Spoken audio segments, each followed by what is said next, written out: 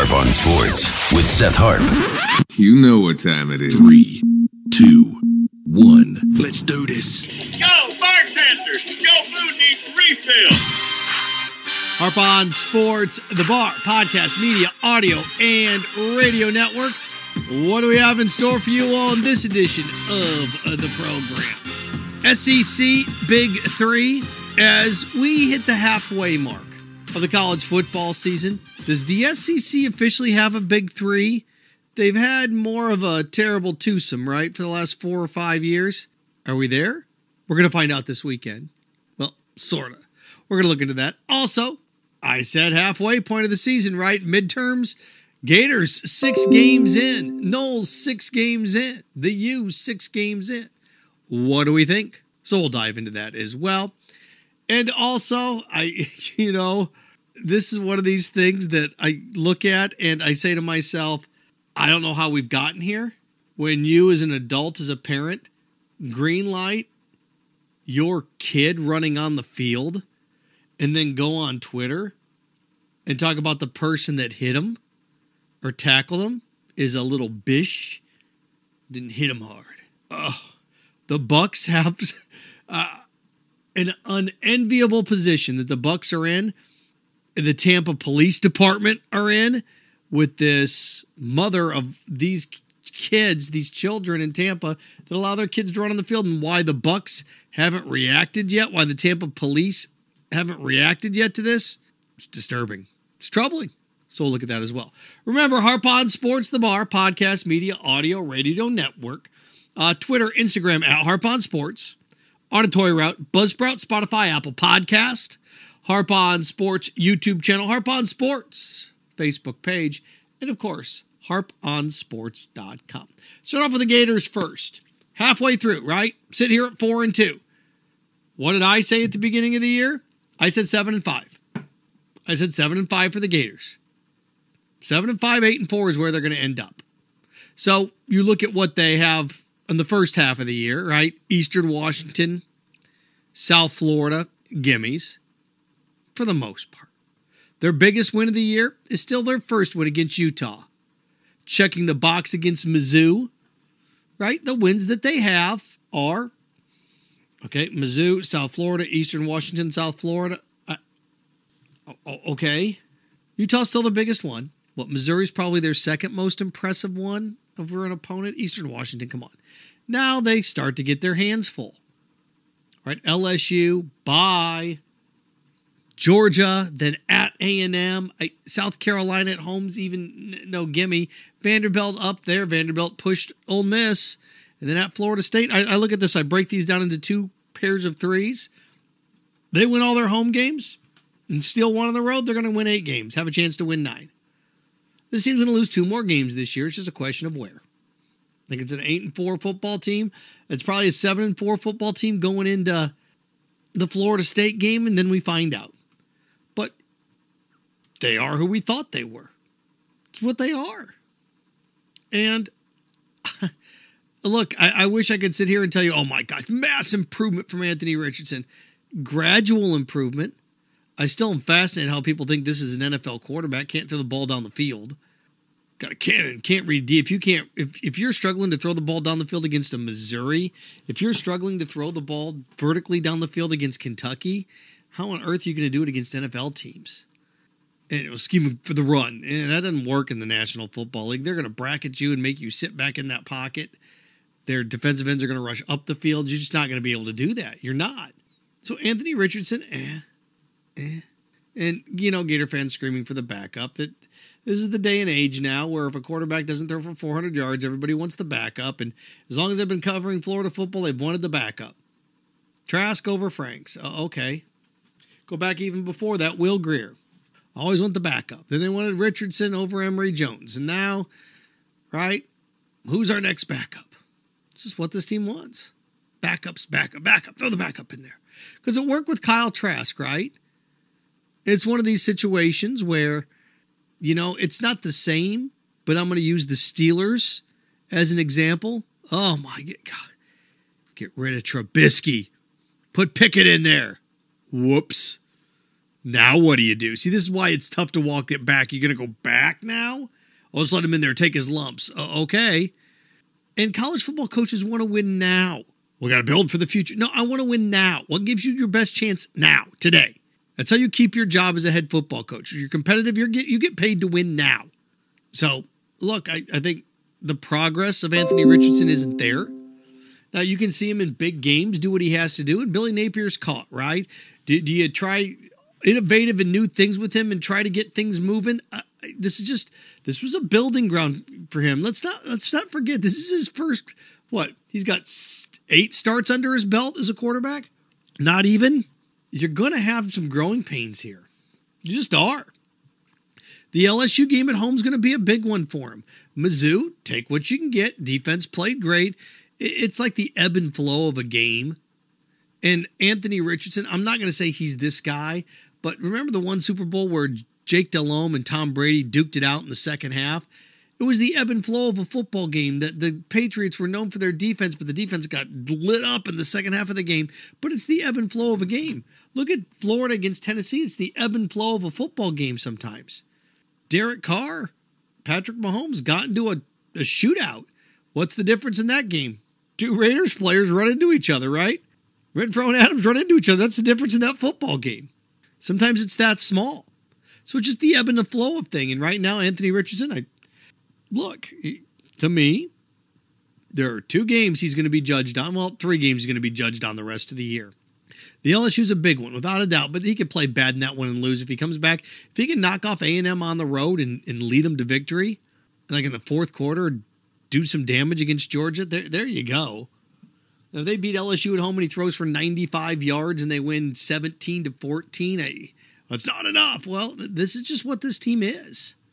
And I always try to remind people that when Joe Burrow won the Heisman Trophy the year before that, he came to Florida and what was that thing, 7-7 in the fourth quarter? It's like, oh my God, it was awful. The team could throw the ball. It was just dreadful. Got to find the right guy and the right attack, and sometimes it just takes a while to read defense. It takes a while to mature. Now, the day and age, people come in and they're gunslingers and they're freshmen and they just throw the ball all around. That's the tough rub of this. But to me, where the Gators at 4-2, they're about where realistic people thought they would be. Now you look around at Florida State, they kind of gotten themselves into a weird position where they are because they started off undefeated and then lose back-to-back games, but then they start to get into the meat of their schedule, right? Lose to Wake Forest, have NC State beat and blow it. So now you look around your Florida State, here we go. Syracuse all of a sudden's undefeated and better. Then you got Clemson in there, and you still got Florida late in the year. So it's white knuckle time on the steering wheel for Mike Norvell. Start off, win the games that you should. You beat LSU, all right, got a nice win under your belt. Now it's looking around going, okay, we got to get ahead of this thing. Florida, if you're Florida State, what do you go, 3-6 in the COVID year, 3-5 or whatever it was in the COVID year? Then last year go 5-7. All right. So at the beginning of the year, I thought Florida State would win 8 games just because of how weak the schedule was on their part. And now they got to find a way to win some games that are borderline. The Louisville game was borderline. If they can beat Syracuse, they're probably going to have a shot to get to 8 wins. If they lose to Syracuse, they're going to have their hands full because you still have Clemson on the schedule, they still have Miami on the schedule, still have Florida on the schedule. So Mike Norvell, by no means is this dude on the hot seat, but dude's going to have to beat a team that he shouldn't beat, or it's a toss-up. Last 2 weeks, games that could have won. I don't know if they should have won Wake Forest, but they should have beat NC State, and they didn't. So if you're Mike Norvell, you got to win one of these coming up here if you want a chance at 8 wins. So that's where they sit. And again, I look at Miami and Mario Cristobal there. It's going to take him a while. It's just going to take him a while to get things rocking. I thought, well, look, talent-wise, they had a chance also to be 8-4, 9-3, just based on they were talent-wise. They're just not getting consistent enough play on both sides of the ball to do that. So, the Florida State-Miami winner probably going to win 8 games. Loser's not. I think it's pretty much that simple. I do. So that's where we sit in the Big Three. The Big Three in the state are all going to go to bowl games. Are the Big Three in the state all going to play on New Year's Day games? I don't think they're there quite yet. But all 3 college football teams in the state of Florida could win 8 games this year, which is a far cry from years past, right? So there's where we sit with that. Speaking of college football, the SEC... Big Three in the SEC? Are we to a Big Three yet? And it's funny because the one consistent the last 15 years in the Southeastern Conference has been who? It's been Alabama, right? Alabama, and who are the other big three? Well, a decade ago, it was Alabama, LSU, and Arkansas, right? How soon we forget? Alabama, LSU, and Arkansas. Then LSU started to fade. Florida flirted for a couple years. South Carolina was right there, too, and it became kind of like this Alabama, LSU, South Carolina, Florida thing, and Auburn would stick its head up, and it'd be Alabama, LSU, Auburn, and then, oh my gosh, but the winner out of the East is going to get skull drug, which Alabama killed Florida twice. And then, okay, what are we going to have? We're going to have anybody that's going to compete out of the East? Well, here comes Georgia, and then Auburn would stick their head up. But Alabama was the consistent one. Last year, what did we have? We had Alabama, Georgia. That was pretty much it, right? But, A&M would peek their head the last few years. A&M, hey, what about us? 2 years ago, A&M won double digits right there. Florida, right there. So Florida sticks their head up. A&M would stick their head up every now and then. Ole Miss last year, like, hey, we're the third one. We're the big third. Nobody has established themselves as the big three in the SEC. Well, Alabama and Georgia are 1-2, so who's 3? Ole Miss is undefeated, but here's Tennessee. Tennessee says, us. We are. Okay, here's your shot. Tennessee has never beaten Nick Saban at Alabama. What is he, 15-0 against them? 16-0 against them? Here's your shot. Now, if Tennessee beats Alabama, does that mean Tennessee's the third, establish themselves as the big three? No, I think you need a little more consistency there. Even the Big Ten deals with this, right? The big three in the Big Ten. We know it's Ohio State and Michigan. 4 years ago, it was just Ohio State. Michigan got into the top 10 and, had a close game in Columbus, didn't beat them. One of the Urban Meyer years, and oh gosh. And then, look, the Big Ten was the big two. It was Ohio State, Michigan, and Wisconsin would flirt every now and then, right? Northwestern would stick their head in there, but nobody was legitimate over in the West, and nobody still is. Iowa last year, but nobody's legitimate in the West. Do you have a big three in the Big Ten? We're about ready to find out. Penn State, Michigan. Penn State goes into Ann Arbor and wins? Okay, now we can have that debate. We can start to have that discussion. Need a little more consistency than 1 year, right? It's been, 6 years since Penn State went to the Rose Bowl, had a double-digit win season. James Franklin with a win in Ann Arbor not only says, hey, we're the big three. Penn State says, hey, baby, we got a chance at this college football playoff thing.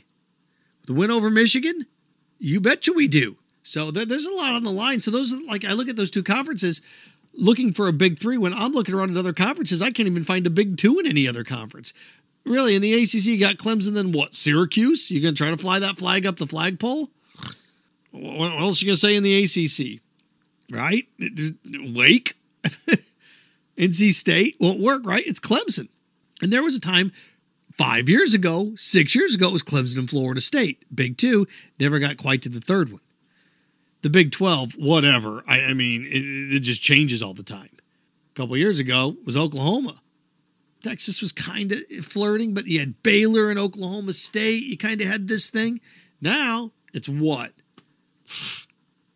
Seriously, was Oklahoma State the best team in the Big 12? You there, TCU? So the Big 12, a Big 3, I can't even find a 1. Not right now. Not consistently. In the Pac-12, good luck. I think it's Utah now. Oregon? Again, 4 or 5 years ago, what was it? It was Washington was there. You had a model. Oregon, you had a model of consistency.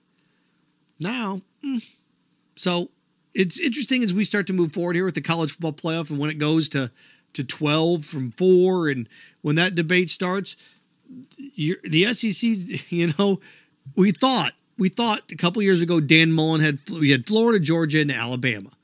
And then Auburn was in there and A&M. Okay, we got a big three now. And then Florida drops off. Here comes A&M. All right, A&M drops off. No, you can't have that consistent third team. The only consistent in the SEC for the last 15 years has been Alabama. Now it's Georgia. Big Ten, it's Ohio State. And now it's Michigan. Or Penn State and Tennessee. It's contender or pretender weekend for those two, isn't it? It is. And, Notre Dame lurks out there on their own island. So, Tennessee, Penn State, demand respect. Well, here's your chance. Penn State's on the road. Tennessee's at home. Win. And then does the conference go through you? I don't think so, right? Because Tennessee's still got to go to Athens. and take on Georgia and Penn State. Penn State does host Ohio State, so I guess if Penn State beats Michigan, Penn State can say the Big Ten comes through us, and they're probably right. That game's probably going to be a whiteout against the Buckeyes, probably white.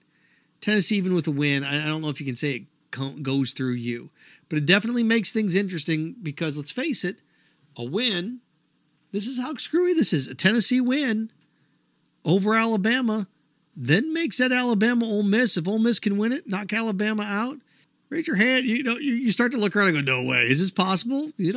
Ole Miss, Tennessee, SEC championship game. Wouldn't that be something? Well, to wrap with this, the Twitter name Maya Che, or Chea, whatever. My old producer, Zach Blobner, thumbs up to him in Tampa, WDAE, got the recording of this lady, her kid on the field, and they're arguing whether it's a boy or a girl on Twitter. I don't care. Person can't drive. Person's not in high school. The mom says it's 10. The police said no, older than that, but it's still a minor. Can't release the information. Regardless of any of that crap. Doesn't matter. This is a mom that kid ran on the field and was bragging about it afterwards. Now, I'm not going to get into a debate. Oh, this is awful parenting. This is what's wrong with society. No. No. What's wrong is the accountability factor. The fact that the Buccaneers didn't ban her and this family immediately is beyond me. And when you're a mom, I'm thinking about bad parenting to a new level or a new scale. But when you're a mom and you're talking with your kid and say, go, boy, go. And you can watch the tweet. You can see the Twitter, the video everywhere. And people argue, you hit that kid too hard. Well, if you're on, I don't know if it's a kid on the field. I don't know if it's a kid. I don't know if it's a little person. You can't tell. Somebody's running at me from 30 yards away. I close in. Oh, my gosh, it's a kid. Don't run on fields. I remember once there was a guy that ran on the field in Philly and they tased him. It's like, he's got a heart condition. Well, don't run on the field then. It's not exactly the same thing, but if you're a kid and you've got a knife and you're charging an authority figure, they may shoot you, right? You got to kind of, this is one of these things you don't kind of mess around with those things. You just don't. You can't afford to. But the worst part of this is the mom on Twitter saying the security guard is saying, the mom said, oh, he's good. Her child's good. But the security guard, the person that hit him is a little bish. Okay. You're lucky the security guard didn't just pummel him. And regardless, hey, Tampa PD, charge her. Child neglect, letting your kid run on the field, charge her. If you don't charge her, if the Tampa Police Department or whatever jurisdiction you want to nail this in, if you're the Bucs and you don't suspend these people for life, or at least suspend them for 2 years, do something. And if you're the Tampa Police Department and you don't charge her, you're going to have 4 kids on the field next game. Seriously. What's to stop? If you're the police department, you don't do anything. And you're the Bucs, you don't do anything. And 3 more kids run on the field this weekend. Now what are you going to do? I guess it'd be a couple weeks away since they're on the road, right? Coming up. But you got to do something. Tampa PD, charge her. That's child endangerment, child neglect. Bucs, ban them. And I'm not one of these authoritative, you got to rule over people with an iron fist. If you're running on the field, you're gone. Gone. If I'm a sports team and you run on the field, I'm banning you forever. And in this case, it's a kid. It's not a joke. It's not. You're going to get copycat crimes. Tampa PD, Buccaneers, step up. Charge her. Ban the kid. Ban the family. If you don't want to ban him until he's an adult. Ban all of them until he turns 18. Whether that's 7 years from now, 5 years, whatever. Family doesn't get to come back. That's not right. Well, don't run on fields then. It won't happen to you. Harp on Sports, the Bar Podcast Media Audio Radio Network. Follow, share, like, subscribe at Harp on Sports Twitter, at Harp on Sports Instagram, Harp on Sports Auditory Route, Buzzsprout, Spotify, Apple Podcast, Harp on Sports YouTube channel, Harp on Sports the Facebook page, and of course, harponsports.com. Remember, stay clean, stay focused, stay strong. Go Chiefs. Frankenstein. Have fun with your friends.